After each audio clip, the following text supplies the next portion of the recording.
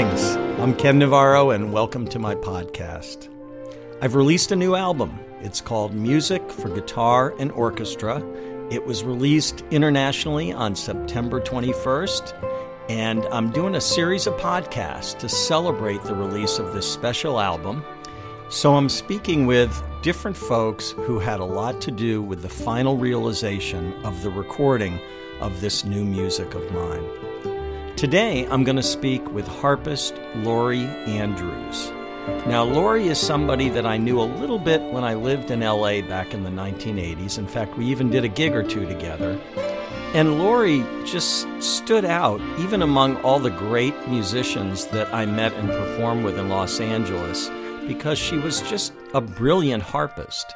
And on top of that, she was a jazz harpist, which put her in a rarefied area, especially as far as I was concerned, because while the harp completely has the ability to function in a jazz group like a keyboardist, there aren't very many of harpists that I've ever run across who know how to do that. Well, Laurie does, and she's got great feel to go with it. So I knew that she was going to be the right person to play harp on 6 of the songs on this new album, Music for Guitar and Orchestra, because not only could she read and play anything I put in front of her, she was going to play it with the feeling and the attitude of a jazz musician, which is what I was really looking for, because the harp functions in this music very much as a partner at times to either my guitar or the strings, or even just its own part that sort of is like a keyboardist, a pianist in a jazz group. But before we meet Laurie, let me just tell you a little bit about her. She has 8 albums under her own name, which blend fusion and jazz and R&B and even classical into a style that's all her own. She has a band which has performed at all kinds of major jazz festivals, from the Playboy Jazz Festival to the Long Beach Jazz Festival. And she's even won the award from Jazz Is magazine for the best harpist of the year. So without further ado, let me introduce you to a wonderful musician, a wonderful person, and the perfect harpist for this new album of mine, Music for Guitar and Orchestra. Here's Laurie Andrews. Well, Laurie, I've been really trying hard to figure out when we played together in LA. I know it was in the 1980s. Maybe you remember, maybe you don't. But I remember because it's not very often that you're doing what I think was a wedding, and this brilliant jazz harpist shows up, and there's never a jazz harpist on a gig, and she totally is holding her own with everything that's going on with this stellar group of musicians. Do you remember that? You know, I remember that we met. I arrived in LA from Philly in 86. So it was probably, in the late 80s. Oh, yeah, it was definitely in the 80s, yeah. Yeah, but we didn't actually get a chance to play together. You were on another section of the wedding, is that correct? No, we played together. If I'm remembering right, this might have been a gig for a guy named Keith Edwards.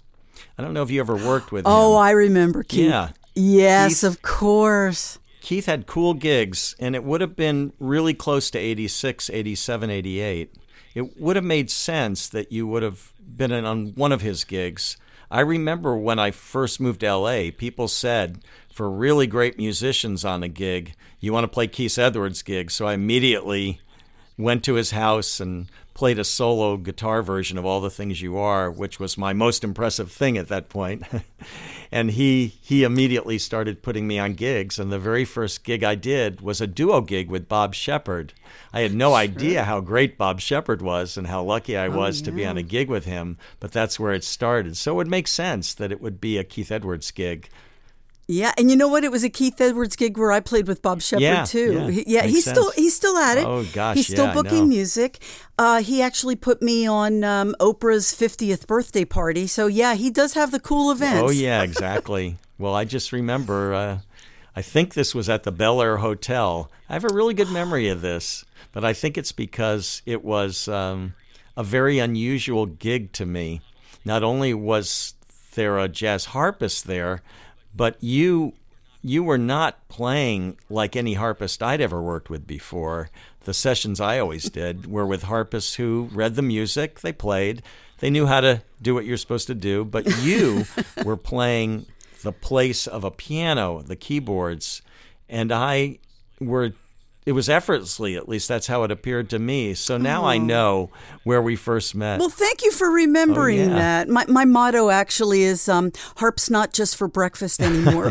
Because I think it's important for harpists to know that you don't have to read the notes on the page, and you can step out and really feel the music, because once you leave that page, you become a different person. It doesn't happen overnight. So because most harpists are trained classically, you just work out these passages, but so it will not come overnight for you to, step away and feel like you have something to say.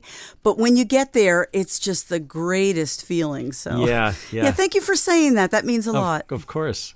I know from all the interaction that I've had the past 2 years with quote unquote classical musicians, which are not musicians I typically interact with, at least these 40-odd years. And I have seen a consistent trait, which is that they will play, and by the way, wrong or right, they will play exactly what's on the page, religiously what's on the page.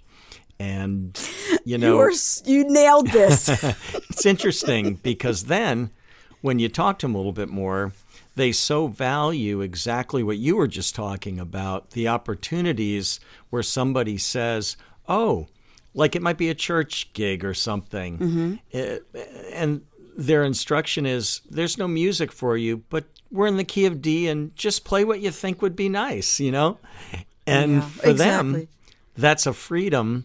It's a little scary at first, I bet, but it's because it's so foreign to what they usually do and what they've been trained to do. Right. But of course, I learned that lesson about how accurate they're going to be the hard way, which we did a couple rehearsals with orchestras before this music was recorded. We used some local community orchestras, which were in many cases made up a good amount of pros, but they weren't the custom-picked people we picked for the recording. Were just the right people. But anyway, I remember I was still getting some of the mistakes out of the music, and I remember some beautiful moments, like one in one place where there was this major 7 chord where the violas, I guess I had forgotten an accidental or something. There was a reason, I guarantee it, and they just played perfectly a flat 9. Because that was what was in the music that I had written. So that's what they were going to play. At first, I wondered why they were doing that, because, when you or I get something like that, where there might be a wrong note, we typically just go ahead and we fix it. And we may not even tell them about it. We just fix it. And and nobody, because nobody wants to have it pointed out that they've made a mistake and that you're fixing it. So anyway, I guess the way we got started on this album of mine was I sent you a harp part for The Stars, the Snow, the Fire, because I was unsure as to whether or not what I had written was all that playable. And then secondly, I wasn't sure if the way I notated it was really the way that it should be notated, the way a harpist would want to see it. And you were, without any expectation, I might add, you had no expectation, and you put your time into it, and you really gave me extremely musical feedback, not only on what might be hard to play or whether something might be tough to play, but also the notation and how I could more clearly express what it was that I was trying to get across with the harp part. Oh, well, thank you. First of all, part of the reason I wanted to do that was that, number one, I totally respect you and what you're doing, and I've been a fan forever. And I couldn't believe that you were asking me. So I was thrilled to do that. And secondly, I've been in so many studio sessions where they put music in front of the harpist that isn't playable. And I give it to the composer. Here's like a really good example as to why that could happen. I have a degree in both music education and in harp and piano performance. When I was studying education, the purpose of a music education degree, probably to be a music teacher, you have to play every instrument in the orchestra so that if you're conducting one day and all of a sudden the French horns are playing a flat 9 when they shouldn't be playing a flat 9, you're able to tell them what to play and the fingering for it. Right. So I was taught every instrument and played every instrument in the orchestra except the harp. Yeah. So none of the education majors knew anything about the 7 pedals on the harp and how they work for sharps and flats. Yeah. So I get it. You know, I'm so used to it now because now on the fly, you know, I can just kind of figure it out. But I always try to ask for the music ahead of time. Or when I first got to LA and I was doing sessions, I would panic before I went because I didn't know if the composer was aware of the limitations of this instrument. You know, I have 7 pedals. They each move in 3 different ways. They can go up in the they lock up, they lock in the middle, and they lock down. And each one represents a different note of the scale. So if my C is in the C sharp position, I don't have any C naturals on the harp. Oh, yeah. Now, I can go to my B and make it a B sharp, which becomes a C natural. So if they wanted me to play a C and a C sharp, I have to think that out. And that's also 2 pedal changes, and I only have 2 feet. So hopefully so, you know, there's certain things, there's very much limitations on this instrument. So. Well, I'm glad you're talking about this because it's one of the things I wanted to get into. Yeah, most people don't understand that a harp is basically like a piano, but exactly. It's they don't realize it's like a piano, but it's a piano with no black keys. Exactly. And so if you want any black keys, you're going to have to use the pedals. And you have to keep in mind that even the best players need some time to make those pedal changes and for those pedals to take effect. Right. And I'm not quite sure how, on my album, the things that you played for the music for guitar and orchestra, I soloed everything that you played because I wanted to hear everything that was going on. That was part of my job mixing. But there were things that were happening sometimes where I was just like, I have no idea how she's doing that. How is that happening? There was a bent note, and I think I mentioned it to you on The Grace of Summer Light that occurs during the string soli. And there was a place where you literally made a note, I would call it a bent note on the guitar. You obviously did it with a pedal. Right. But that was beyond, to me, what we're talking about with pedals. That's taking the pedal and actually doing something that is a creative use and something that most harpists I don't think would be able to do. Right. You incorporated it so naturally and so easily in your comping behind the strings that it was just a glorious moment to me. Oh, well, thank you. You know, there was a time when I was switching from, you know, I was just getting into jazz from classical. When I graduated, I went to Temple University in Philly. When I graduated, in Philadelphia, yeah, right? in Philly. Mm-hmm. When I graduated Temple, I got a call like just a month out of college to come down to it because I'm in Philly now. I live in Philly, from Philly. I got a call to play at Caesars in Atlantic City, and when I got down there, I realized that, well, it didn't take me long. I'm playing Clair de Lune and Reverie and, you know, Bach and all this stuff. But they were giving me big chips to play the pop music of the day. And so it didn't take me. So what happened was there were 2 things that came out of that gig. I was there for 6 years at Caesars in the Palm Court restaurant. Wow. Yeah, Wow. I had a great gig. From that one gig. Oh my gosh. So I realized that classical was my training, but my love was funk and groove.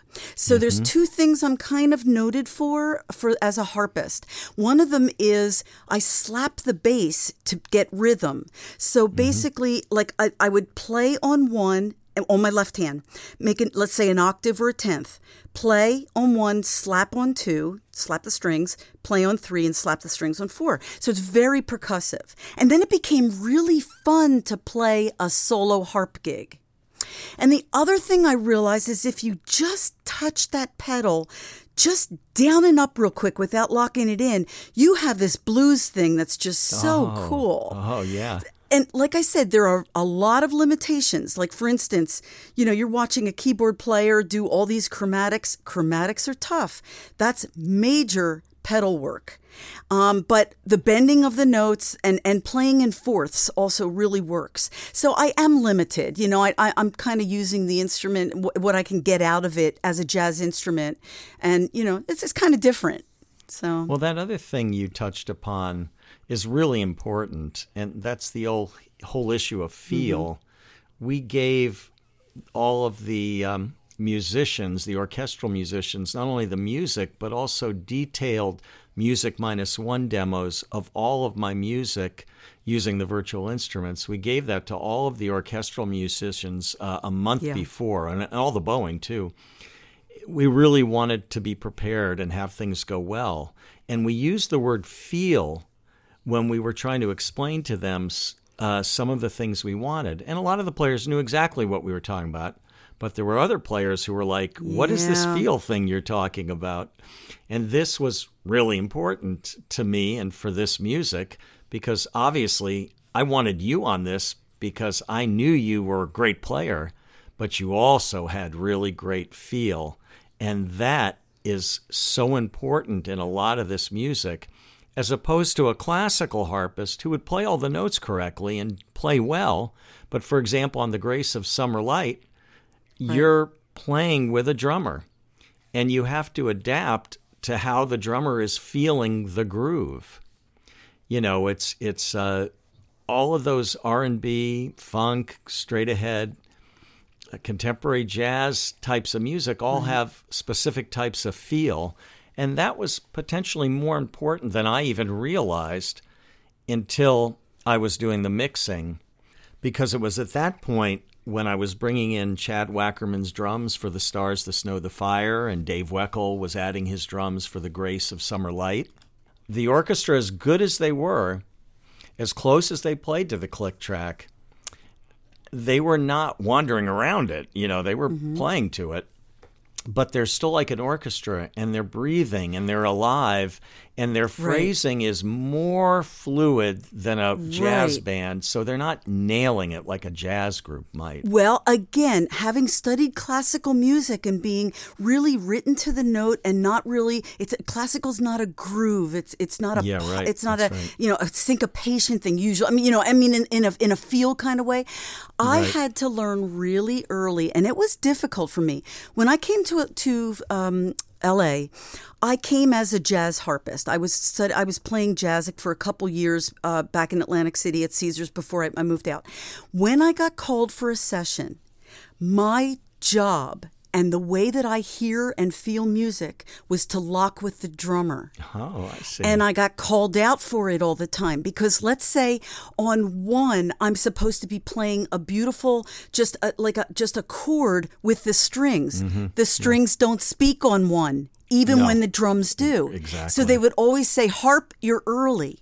And in my mind, I was right on the money because you were right on the money, of course. I considered myself a rhythm section player, so my role changes depending on the gig. But put me with drums and bass, and that's when I'm the happiest because I love to just be funky and groovy, and I want to be in the pocket. Yeah. But when I'm with a string section, it doesn't. It's those instruments don't quite speak right on the click, and it's frustrating for me.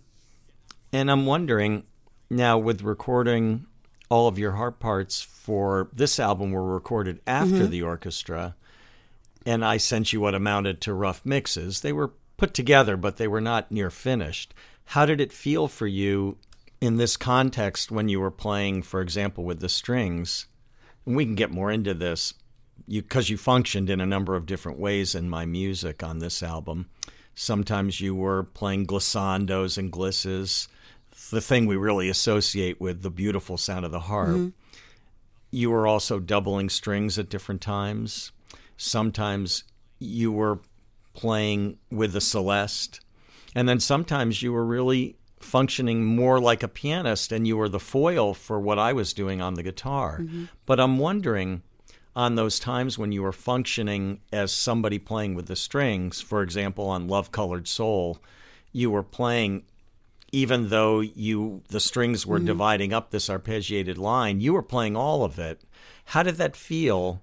And I guess I'm wondering where on a scale of 0 being very, very loose and 10 being very tight in the things you've encountered, how far did it go one way or the other in this music? Well, the thing is, it's really funny because the pocket is the pocket, right? I mean, here's the pocket.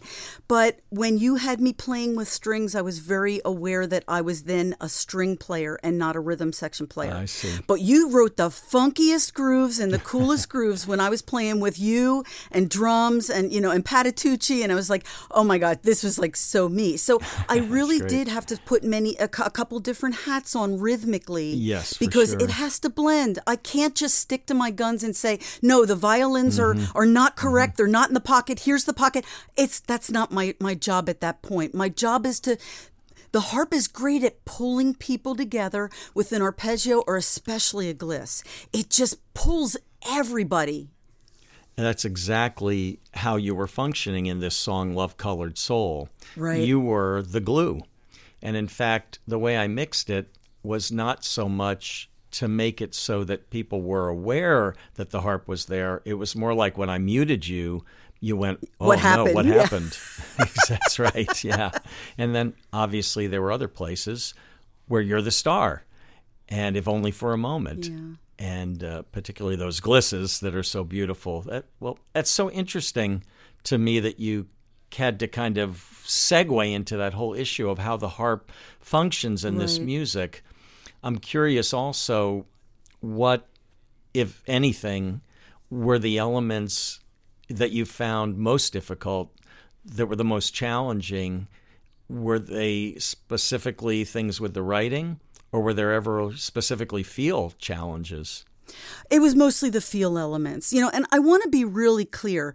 I'm not pegging string players as players who play not in the pocket. It's the nature of their instrument. What they bring to the table is so exquisite in a different way with rhythm. They're not necessarily rhythm section players. So, and their instrument is very different. So I'm not trying to nail anyone, but I know what you're saying. Right. But there were times where I would have to play a little bit back in order to catch a string line on like, let's say, Colored Love, in order to catch a string line and then do a gliss, and all of a sudden now I'm in the pocket with the rhythm section. So it was an immediate switch that, I just feel anyway, because as soon as I hear no strings, I go with the drums. Well, that's interesting. That's very interesting to hear about that. Not only were you performing different functions, but sometimes one function had to seamlessly blend into a whole nother function. Right. That's tricky without any break. But no, I know exactly what you mean about the strings. I remember doing a session probably in the 80s when I lived in L.A. Yeah. Just me and I guess 12 string players. And it was tricky. This was with a click, and it was to time because it was a commercial, so everything was timed. Mm-hmm. And the first take, I was like, what is going on here?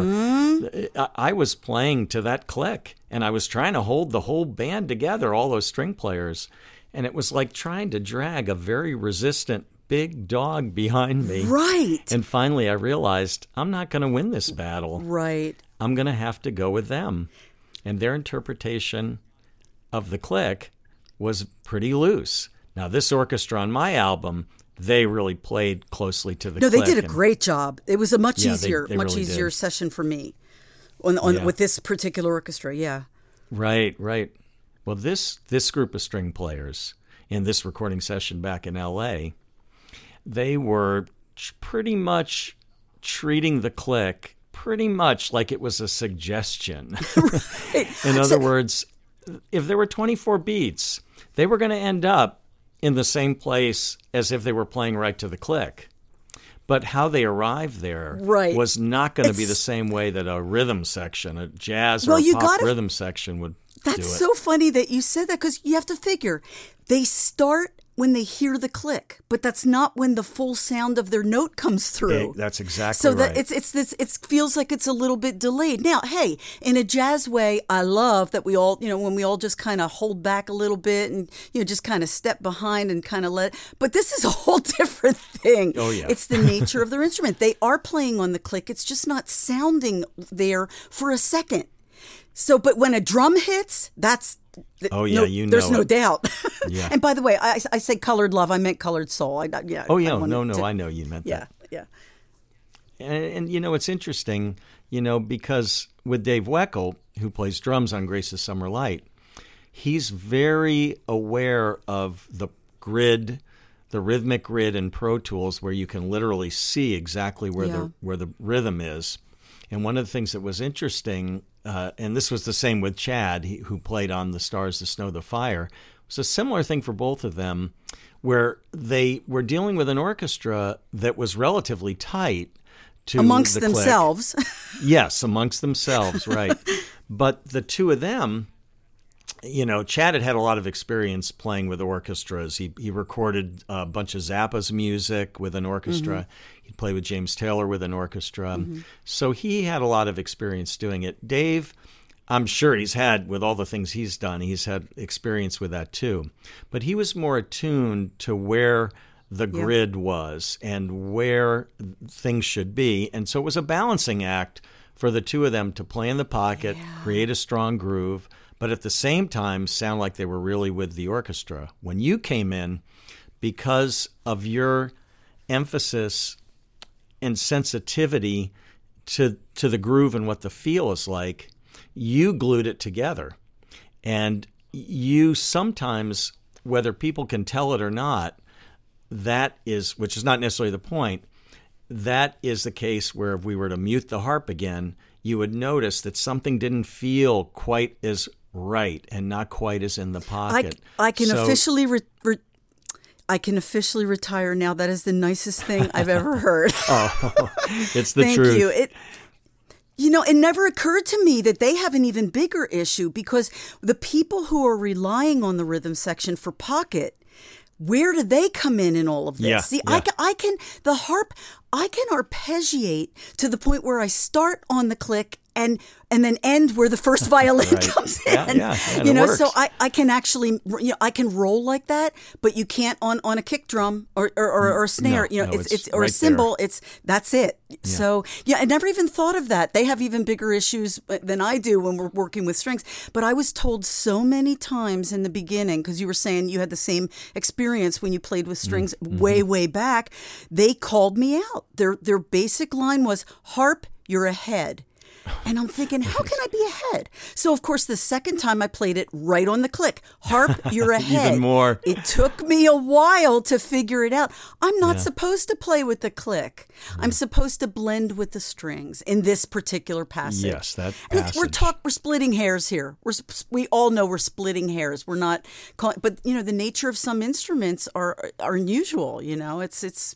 But and when you're functioning with those instruments, you're functioning as somebody who is supposed to blend with an instrument whose attack, by definition, is going to be later than yours.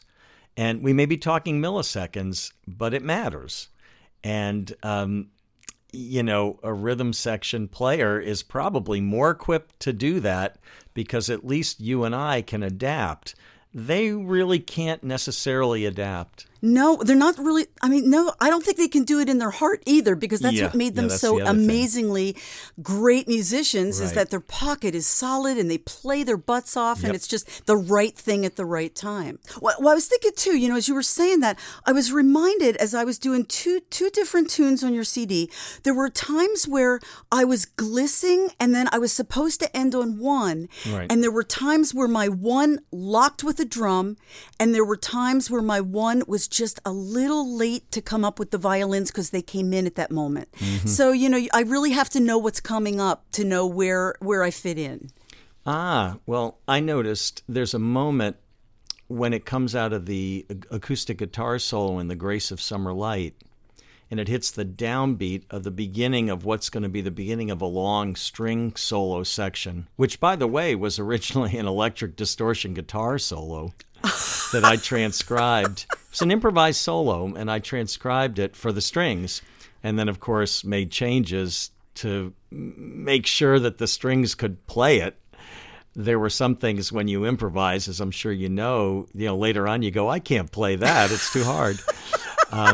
And so writing these things for the strings, I was fortunate enough to have some people around me who had a lot of experience with orchestral instruments and working with them.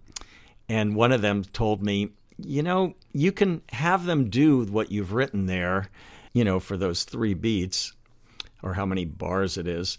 But he said, it'll take an extra 10 minutes in the recording studio for them to get that right. Or you could do this with the same effect, and they'll just zip right through it. Wow. And so those are the kinds of changes that I made to make sure that we weren't going to get hung up, on some guitar passage that I was going to insist the strings play exactly the same. But anyway, when that downbeat happens, right at that transition between the guitar solo and the downbeat of the string solo section, which is where your comping comes in, right? Mm-hmm.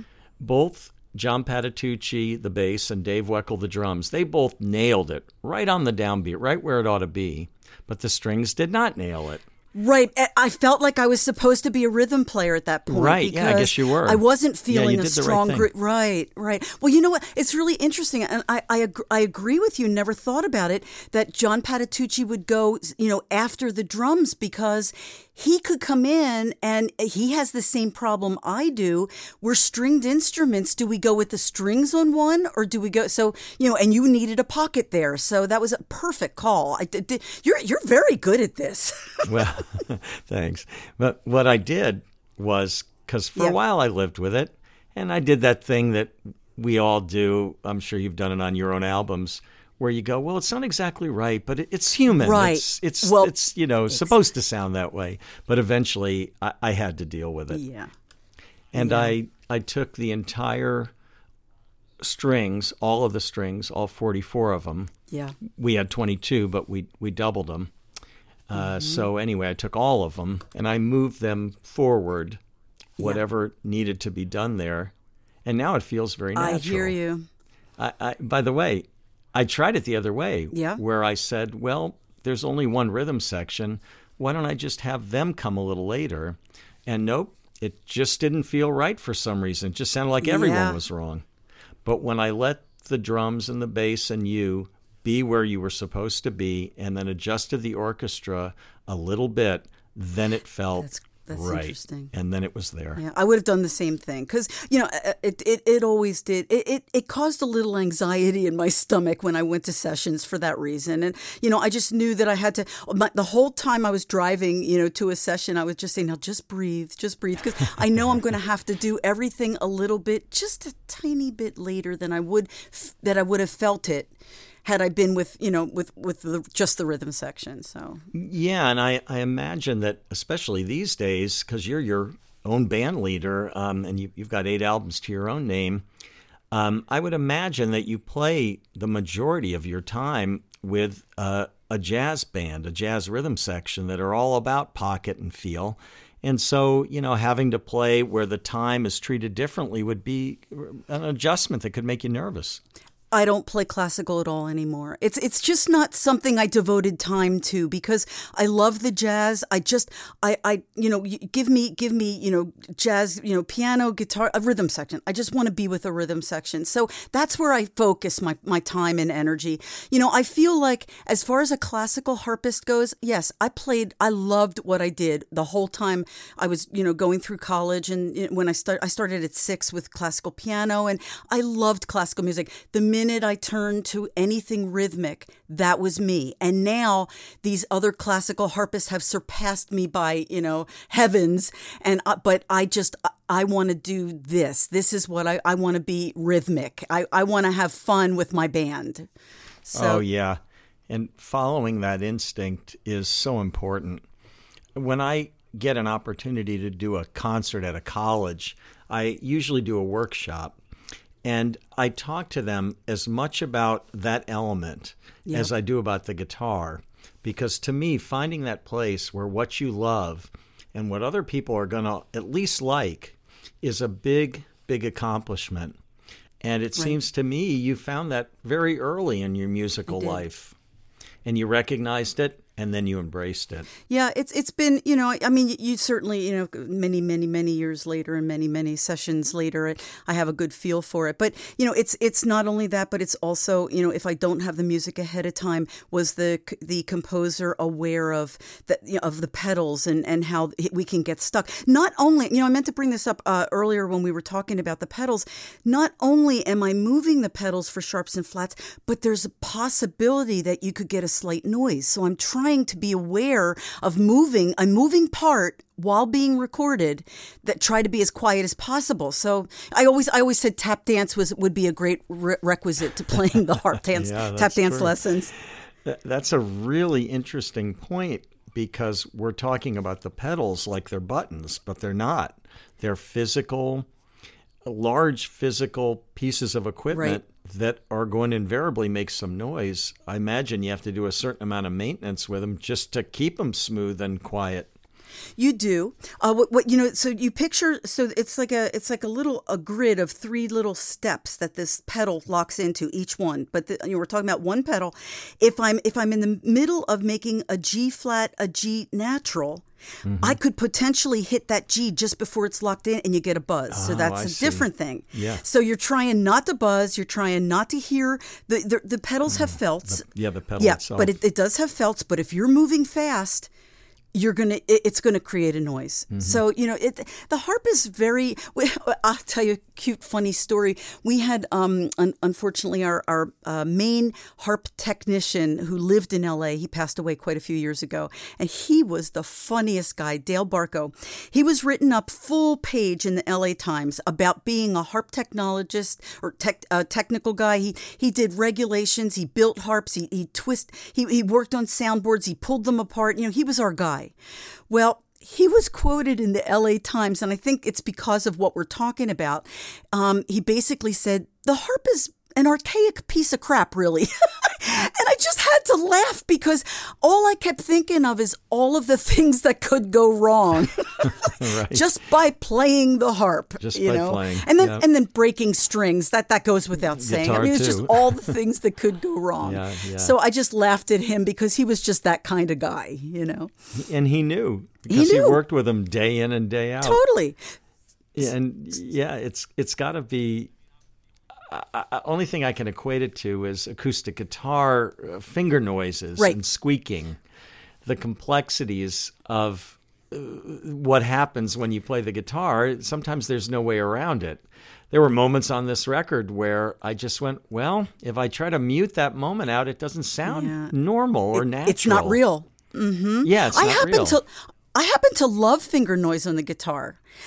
There's not, I really love that. Some people don't care for it. I absolutely do love it because it's human. Yeah, that's right. The clunk on a pedal on a harp is just wrong. Or the buzz in between, it's just wrong, But I really do I think maybe it's because I play the harp that I can appreciate other people's a sensitivity to their instruments, like finger noise or a growl on a bass string. I just love that. There's nothing to clean up for me.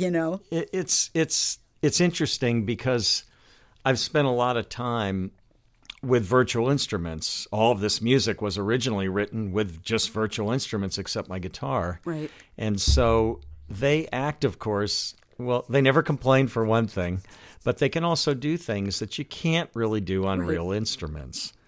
But one of the things you notice, especially when you've lived with those instruments, those virtual instruments for a year or so, and then suddenly they're replaced by the real instruments, and suddenly you're hearing all kinds of other stuff. But one of the things you realize is the fact that those virtual instruments have no human noise, none of the natural sounds that real instruments have. Right. It's one of the reasons virtual instruments just don't really do it. if you were to use a virtual nylon string guitar, you might play it perfectly, but there'd be no noise or sounds between the notes, which is a big part of what makes a nylon string guitar have the magic and sound like a person, and you can feel the soul of it when you have a player actually playing it. Now, there was a place in The Stars, the Snow, the Fire, near the beginning of the song, was a very delicate section that was just you and me and John Patitucci on acoustic bass. I love that part. Oh, first of all, that is my favorite song. You played wonderfully there. Oh, well, that part gives me chills every time I listen to it because I know who the players are, and it's just beautiful. And your playing is so clean, and it's just, I love that part. It's a great tune. I remember. Thank you. I appreciate you saying that. It was one of those places where the three of us, if we'd been in the same room, we probably wouldn't have really thought about it too much. We would have just played together. We would have all been together. But we were all in three different environments at three different times. And frankly, that was an area that kind of worried me.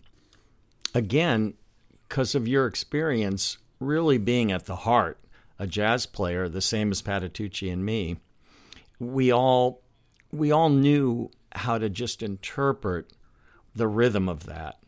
And I remember Patitucci telling me I was concerned about that because for the same reason I just said. But once I heard what you guys had done, then I knew exactly what to play. Oh, that's so nice, yeah. And I think that's what you hope for. Yeah. And with things like that and sections of music like that, because it's supposed to sound like right. we're breathing or together. Like we were in the same room recording. Yes, right. Right. Yeah. I have another question for you that doesn't have anything really specifically to do with the music on my album, but I'm curious, in your own role in your own band as the band leader, are you most of the time functioning pretty much the way a contemporary jazz pianist would? Yes. One of the things that I do that is not very harpy is I play more block chords because I want to be rhythmic. Harpists are used to arpeggiating their chords, so they start at the bottom and roll to the top. I play all the notes at the same time because here's where the pocket is. So I am always thinking, I'm like a comping piano player. That's the way I approach the band, is I am the comping piano player. Now, the pedals do hamper me from playing, Bill Evans style, or Oscar Peterson, but I do what I can. But rhythm to me, as long as we're in the pocket and we're having a great time, it's all good. Yeah, that's the bottom line. And that's what I noticed immediately. And I'd urge my listeners to go to YouTube and search out your videos. There are so many incredible videos.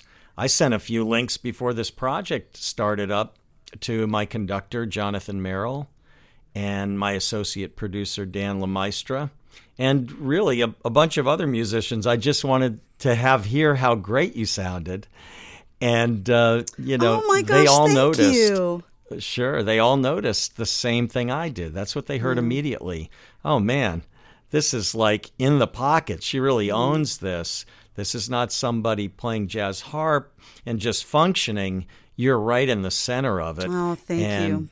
And that's that pocket thing and that groove thing. And so in your own band, I know you're obviously not doubling strings and playing all that many of those kinds of parts, but are you using some of the techniques and effects that we associate with the harp, like 5-octave glissandos and things like that? Much less. Yeah. Unless it's called for. Yeah, gosh, I'm even thinking, do I even end a song with a glissando? We don't really do those kind of songs. Like, you're not going to, let's just say take 5. You're not going to end take 5 with a gliss. It's just, it's different. We end with buttons and pops and, and groovy stuff, So no, I very rarely gliss, very rarely. And I try to teach harpists that because as a harpist, we can get in the habit of glissing when we think we have nothing to say. Right, yeah. And that's not the case when you're playing jazz. You know, you have everything you say is coming from your heart. So say it. You know, put it out there. It's not easy. The transition is not easy. I think what started for me, it wasn't necessarily it wasn't about the notes as to why I went into jazz. It was about the rhythm and feel. I had that naturally. Yeah. I loved it, and I figured out the rest. And it took years. I wonder how much of that had to do with growing up in Philadelphia and just being surrounded by some of the greatest R&B and funk and just groove-oriented music in the country, you know, at least at that time. I couldn't agree more, but at the time, I didn't even know it because I was studying all classical, and then I left Philly. And I look back and I think, oh my gosh, why didn't I pay more attention to theory? Because I didn't think I was going to need it. I'd be an orchestra harpist, you know. Yeah, sure. Why didn't I play with Grover Washington when he was playing? You know, why didn't I go meet all these great players? You know, and I missed that whole part because I didn't know what my destiny was going to be. And in reality, you know, when I was playing in Atlantic City, I always said in my life, a lot of the choices that I've made were not made by me, but for me. In Atlantic City, I played in 5 years in the Palm Court, and then they called me into my boss was the entertainment office, even though I played in the evenings long after they were gone. He called me in the office and he said, "Unfortunately, we're going to be closing the Palm Court. I was wondering if you would." Consider playing a little jazz duo of harp and sax in the lounge. And I said to him, gosh, that sounds really great. And I walked out the door and I heard the door, close behind me. And I'm walking down this rather dark hallway. And I actually said to myself, how in the hell do you play jazz on the harp? Whoa. And I thought, I'm going to have to figure this out. Yeah. So I picked a cute little, oh my gosh, she was like 5 feet tall, a sax player who played sax flute. She played the Barry. It was practically down to her ankles. And we rehearsed and and I got it because I had the rhythm. I wasn't concerned about grooving. I was concerned about That's something you can't decide to study. You can't really teach that. But you can't just learn it in 2 weeks. That's right. So I knew I had that going for me. So what now? How do I play the chords? How do I comp for her? The slapping of the bass came in handy because now I'm the bass player, the drummer, and the piano player for this, that's right. sax player.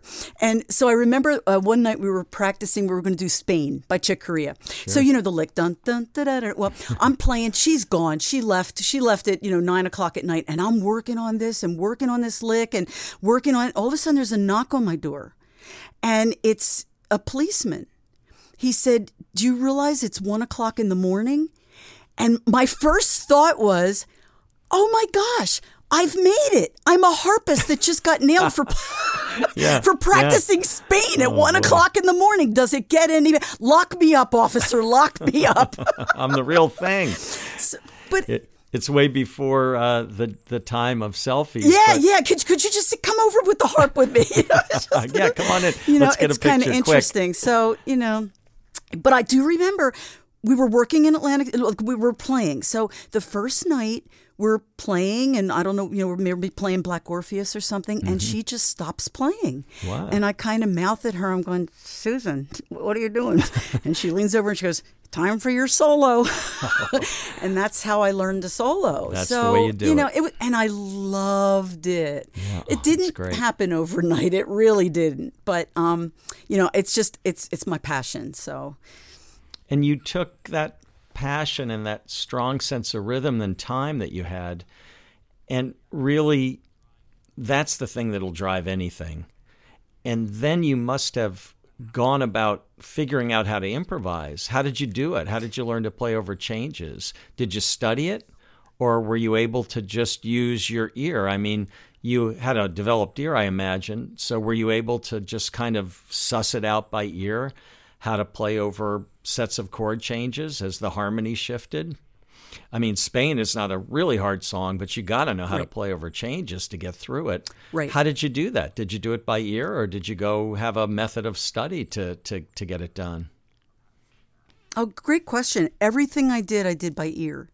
And that's why I had regrets about not studying theory more when I was in college and had the opportunity. I just wasn't thinking along those lines. But I listened to a lot of Bill Evans and Bob James and, and all the people that are on your CD. I love, all the best. I loved it. I listened a lot to piano because that was that was the instrument that came closest to what I was supposed to do, definitely. as far as so I figured it out, and I do have pretty good ears for that kind of stuff. Again, the limitations on the harp and the chromatics, that's a bit tougher, and I had to figure out, well, how am I going to still make it hip without doing exactly what Bill Evans is doing here, which is unbelievable. So I had to, I made it for my instrument. It's just not technically possible, right? All those chromatic runs at fast tempos. Now, I'm also wondering how, with the using of the pedals, going back into something we were talking about before, but I think my listeners would be interested in this, and they're hip enough to follow this. If you're in one key and you see, let's say, 4 bars ahead, you're going to be changing to a new key, are you already anticipating that you're going to have to do something with the pedals and maybe even changing some pedals already? In other words, let's say you're in the key of C. You're going to modulate to a kind of a faraway key, that, let's say the key of E major. That's a pretty big change. Let's say that's what's happening. Are you keeping the pedals all the way the same until the last moment? No. Or are you anticipating? You should have been a harpist, Ken. You got this nailed. I've thought about this. I've thought about how this must work. I'm looking ahead to see. Well, I'm looking ahead and I'm saying, okay, there's no F that I have to play in this particular passage in the key of C. So I'm going to put my F sharp down now. Now, C and G, I'm probably going to have to wait until the last minute, for the key of E. So I'm preparing measures before. Now, here's where it gets complicated, is if I'm playing a gliss in there, because the gliss you're going to want in C. However, if I'm playing a gliss into E, those pedals have to be nailed right into that key, and I actually am playing in the key of E, even though we're in C, from the transition from the last measure of C to the first measure of E. Right. I want that E because but by the time everyone comes in on the key of E, we're all going to be on the same page and they're going to know why I did that. So it's constantly thinking ahead.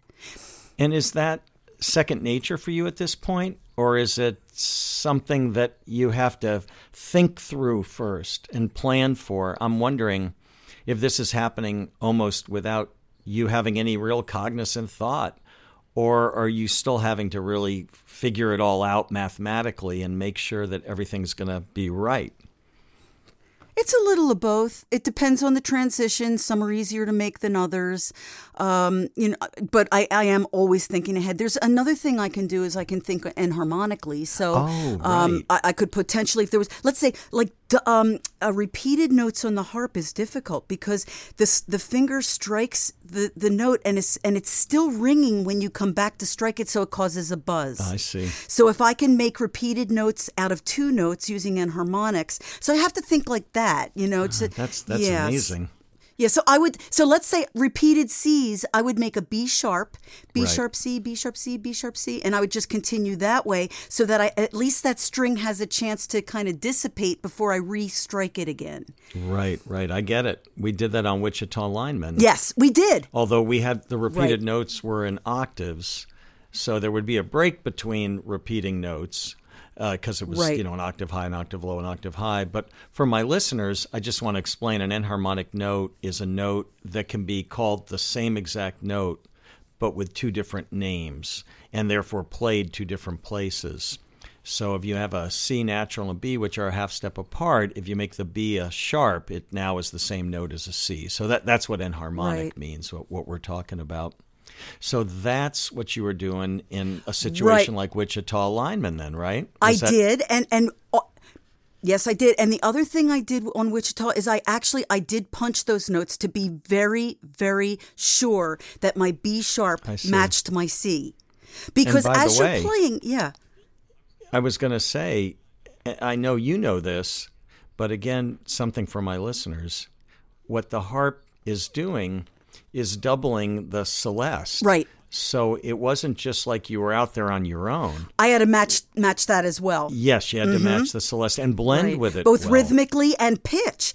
Pitch. Yeah, pitch my too. joke is they say a harpist spends 50% of the time tuning and 50% of the time playing out of tune. Sounds like so a I'm nylon always string aware, guitar. it is kind of nice in the studio to be able to punch in because just naturally the harp starts to go out of tune after a long passage. And that's not what, it's again, an archaic piece of crap, really. Sorry for all the harpists out there, but they probably already know that joke. I'm sure they do. But I needed to make sure that B sharp that was going to be also a C for me was going to be exactly in tune with that C. So I punched every time I had to use an enharmonic because as you're playing, you're not really sure what might be just slipping just a little bit. And each one of my strings. Okay, so you start with the 7 pedals, 3 pedals on the left, 4 pedals on the right. Mm-hmm. So each of those pedals move in 3 different directions. Those pedals have 7 rods that go up through the column and come down the neck of the harp and work mechanisms in order to shorten and lengthen the string. So if you think of that's what they're doing. They're changing the length of the string. Right. If you think of all of that's happening, the possibility of something not being in tune is pretty darn good. So I'm always aware that, I need to retune all the time. So it's a very physical instrument and you are plucking, which it's like that with the guitar. If you're digging in, you're interrupting the static nature of the string in a way that is a little different than some instruments. Right. It's a percussive quality to it. So we think of the harp as a soft, sweet thing, and people don't realize that the player isn't all that soft and sweet necessarily. They're very precise, and they're digging in, and especially in your case, because your rhythm is so strong, and I don't want to use the word attack because that has connotations of hitting something. That's hardly what you're doing. It's very subtle and specific and very dynamic, but you really are trying to be precise and nail something. And I think you're more like a drummer or a pianist or a guitarist. When they play something, with definition, they play it. Yeah, I do dig in. Yeah, you dig in. That's I'm not a light player, and I don't feel like the digging in is causing any kind of a tuning issue necessarily. The harp can take it, but the harp just in general, just being in a room, sitting in a room without playing it, is a problem. So if that's a problem, just the humidity. And I am responsible for that. That's my responsibility to make sure that every note I play is in tune. And then your orchestra sounded amazing. Sometimes I've worked with orchestras that their tuning is a little questionable. And now I have to think, gosh, do I actually have to tune down? And I thought, that's probably what I need to do because I'm a team player. Not by a lot. I just want to blend. I'm supposed to blend. But it's my responsibility to make sure that harp is always, tuned properly for the occasion. Yes. Well, that tuning issue with my orchestra, I noticed in the rehearsal and sometimes the first take, they were still actually finding their center as far as tuning goes. If you know plus what I mean. Playing with each other. Exactly. They're trying to listen to each other. And to some degree, they're wearing headphones. They've got a click. They're hearing temporary guitar parts, temporary rhythm section parts. So they weren't tuning to that. I mean, that wasn't what they were supposed to do. But they did have to listen very hard to each other. And being relatively new for myself to recording an orchestra and recording them, I'd never experienced how that process would work. So the rehearsal, maybe even the first take would go by, and I'd feel my stomach starting to get a little upset, because I'm used to the tuning being perfect. And I would even say, because I had a microphone in the control room that went only to the conductor out in the recording room, he would translate what I was saying. He would say, Ken thinks things are going great, but he's a little worried about the intonation of the French horn. But at one point, we had a break, and the conductor, Jonathan Merrill, said, you got to understand, this is totally normal. Yeah. This is what they do for the first run-through or so of a song. They find that center. even though these people are handpicked, they've all played with each other in various configurations, this exact orchestra has never recorded before together. So they're just making sure they understand where it is and they hear where everybody else is going. And I'm glad that went well for you, and that because it was an area I was certainly concerned about and being very picky about. I was trying not to be so picky about it that I took the life out of it. You don't want to make people feel scared. Then you don't get their best work. Right, you're right.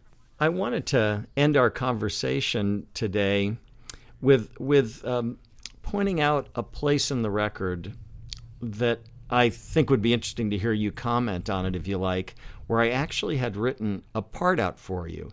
In fact, it was that section we were talking about before in The Grace of Summer Light that had been an electric distortion guitar solo and is now an extended string orchestra solo. So right there, that was one place where I had written out a comping part for you, and you played it, and you recorded it, but kind of in the 11th hour, after you'd recorded my part perfectly, I realized I've got one of the greatest jazz harpists in the world here, and here's a place where I'm pretty sure she's got better ideas than I do for how to comp behind this orchestra for these 64 or so bars. And so the story I wanted to tell my listeners is that before you actually recorded the parts that you thought were these are the takes, you kind of did a warm-up part, a run-through. I don't even think you thought or knew you were being recorded, but you were being recorded. And in fact, that was the version, that was the take that I used. Because what you played was so soulful and so what I was looking for. It had all the elements that I thought were going to be necessary and exactly what I thought you'd hear better than me. But not only that, there was something that was just a jazz quality to it. The feeling that you had just played this for the first time, not only new to the listener, not only new to me, but new to you. And there's a magic to that and an excitement and a moment. There were so many moments in that comping part that you came up with. I really encourage listeners to find that section and listen to it. The harp's over on the left. It's not mixed super loud. It's part of the orchestra, but you can certainly hear it if you focus on it. And you're there. And if you're focused on it, it's easy to find the harp and to hear all these wonderful moments that occur. I hope you were okay that I picked that take. That was the one that was the least thought out and I guess planned out, but I just thought it was the most musical and had the most buzz. I hope you were okay with that one. I'm absolutely fine with it. In fact, I'm flattered. And I do agree that sometimes, most times, it works out that your first take is the best take. Now, if there's something that like maybe just goes wrong, like a buzz or something that you need to fix, and you're like, oh, darn, why did that happen? The second take is probably, really, really good. After that, you start getting too heady and you start overthinking it. But the first time you're just reacting, and that's when the best stuff comes out. Yeah, that's what I think I heard, and you're exactly right. Once you get into the third or fourth take, you're getting into above the neck stuff. Right. Yes. The feeling isn't quite the same. The heart isn't quite as strong. For a great musician like you, there's always going to be heart, but it's not quite the same thing as when you play something off the cuff that's loose and relaxed and free and happy, which is what I heard. I try to get myself, when I'm playing a solo, I really try to get it the first few times, and then I'll go back and fix anything that is not quite as good as it could be. I'll just punch in those 2 or 3 bars. If there's a bad note, I'll just fix the one note, because I want to keep that feeling. It's imperative to me to always have that energy of the first, second take, something early on when it's fresh and new to me. And I use that word again, happy. There's that sense of joy when something really good is coming out. And the rhythmic feel is right, and I just thought that was all there, and I wanted to mention that for my listeners to check out. Maybe I'll even insert it into the podcast right here, so you can hear it for yourself.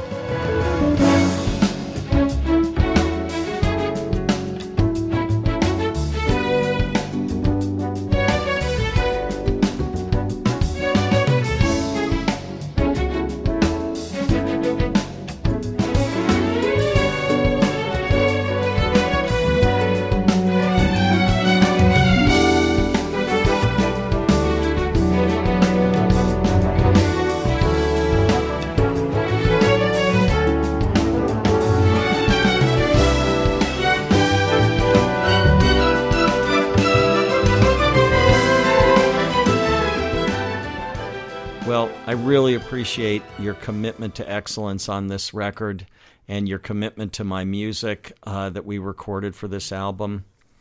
But I also really appreciate you sharing your expertise on this podcast.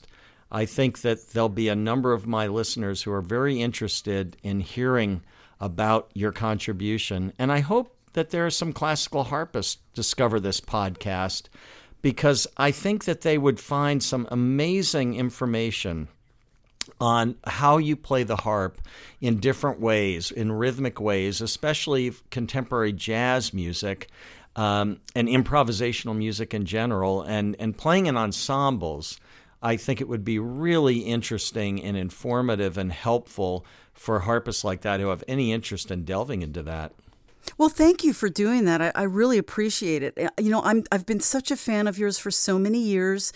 Well, I do want to let you know what a big fan I am of yours. You're playing your CDs. I'll tell you, I absolutely loved your solo CD. Was that Unbreakable Heart? Is it? Oh, no, that's the Test of Time. Oh, the Test of Time. Oh my gosh. Yeah, there were some solo pieces on some other albums too. Oh. You know, I remember the Days of Wine and Roses and Imagine. Oh my God, Europa. Oh, one of my favorites. I love that CD. I loved hearing you unplugged. It was such a treat. But I got to say, the work you did on this CD with the orchestra is phenomenal. I can't even imagine all of this came from your head. I mean, it's just you saw it, you wrote it, you heard it, you produced it, you know, and you did all the mastering and mixing. Oh my gosh, what? Hey, I'm bowing. You can't see me, but I'm bowing. You're nice to say all that. I appreciate that very much, Lori. It means a lot to me coming from you. Believe it or not, and I don't say that as this false modesty or however it might come off, but when it was all over and I finally got a little distance from it and I could let myself hear it again, you know, because I never do. I'm terrible. I have to let weeks or months go by, and before I don't listen to mine either. I'm too close to it. And ironically, you're probably in the same boat, especially for like a solo or something where you're really exposed. You just hear the things you might have done differently, or I missed that note or that phrasing. What was I thinking? And it's like, well, if you're going to pick it apart, and that's me, that's yourself, you know. It's not fun, is it? But I allowed myself to hear it and get some distance. There was this sense of, oh my gosh, I did it. I can't believe it. I did it. You did. and I actually realized that I had taken a real leap of faith in more ways than one. And it had worked, and it really had worked just the way I hoped it would work. And I feel really lucky to have been able to work with so many great musicians and so many people putting themselves into this music, and not least of which was what you did for the music, Lori, and it made all the difference. Oh, I love this project. You just rocked it. I'm so proud of you, and I'm so honored to be a part of it. Thank you. Thanks, Lori. Great to hear. And all of my fans, please go check out Lori's music. Oh, thank you, Ken. This is a harpist like none you've ever heard. And you can go to her website and hear all kinds of things she's done. You can go to YouTube and search for her name. You won't believe what you find. Thank you so much. Well, it's the truth. Thanks again for doing this, Lori. It was my pleasure. So that's my conversation with the great jazz harpist Lori Andrews. You can learn much more about Lori's music and Lori herself at her website, www.jazz HARPRECORDS.com. So, if you haven't picked up a copy yet of my latest album, Music for Guitar and Orchestra, you can get it at all the usual places, Amazon, iTunes. If you're a streamer, you can get it on Spotify and so forth. You can also get exclusively at my website a signed CD from me directly. I'll even lick the stamps if that will do the trick for you. So anyway, I hope you'll check out the full album. It's a special album, and I appreciate you all tuning in one more time to my podcast. There'll be many more. See you on the next one.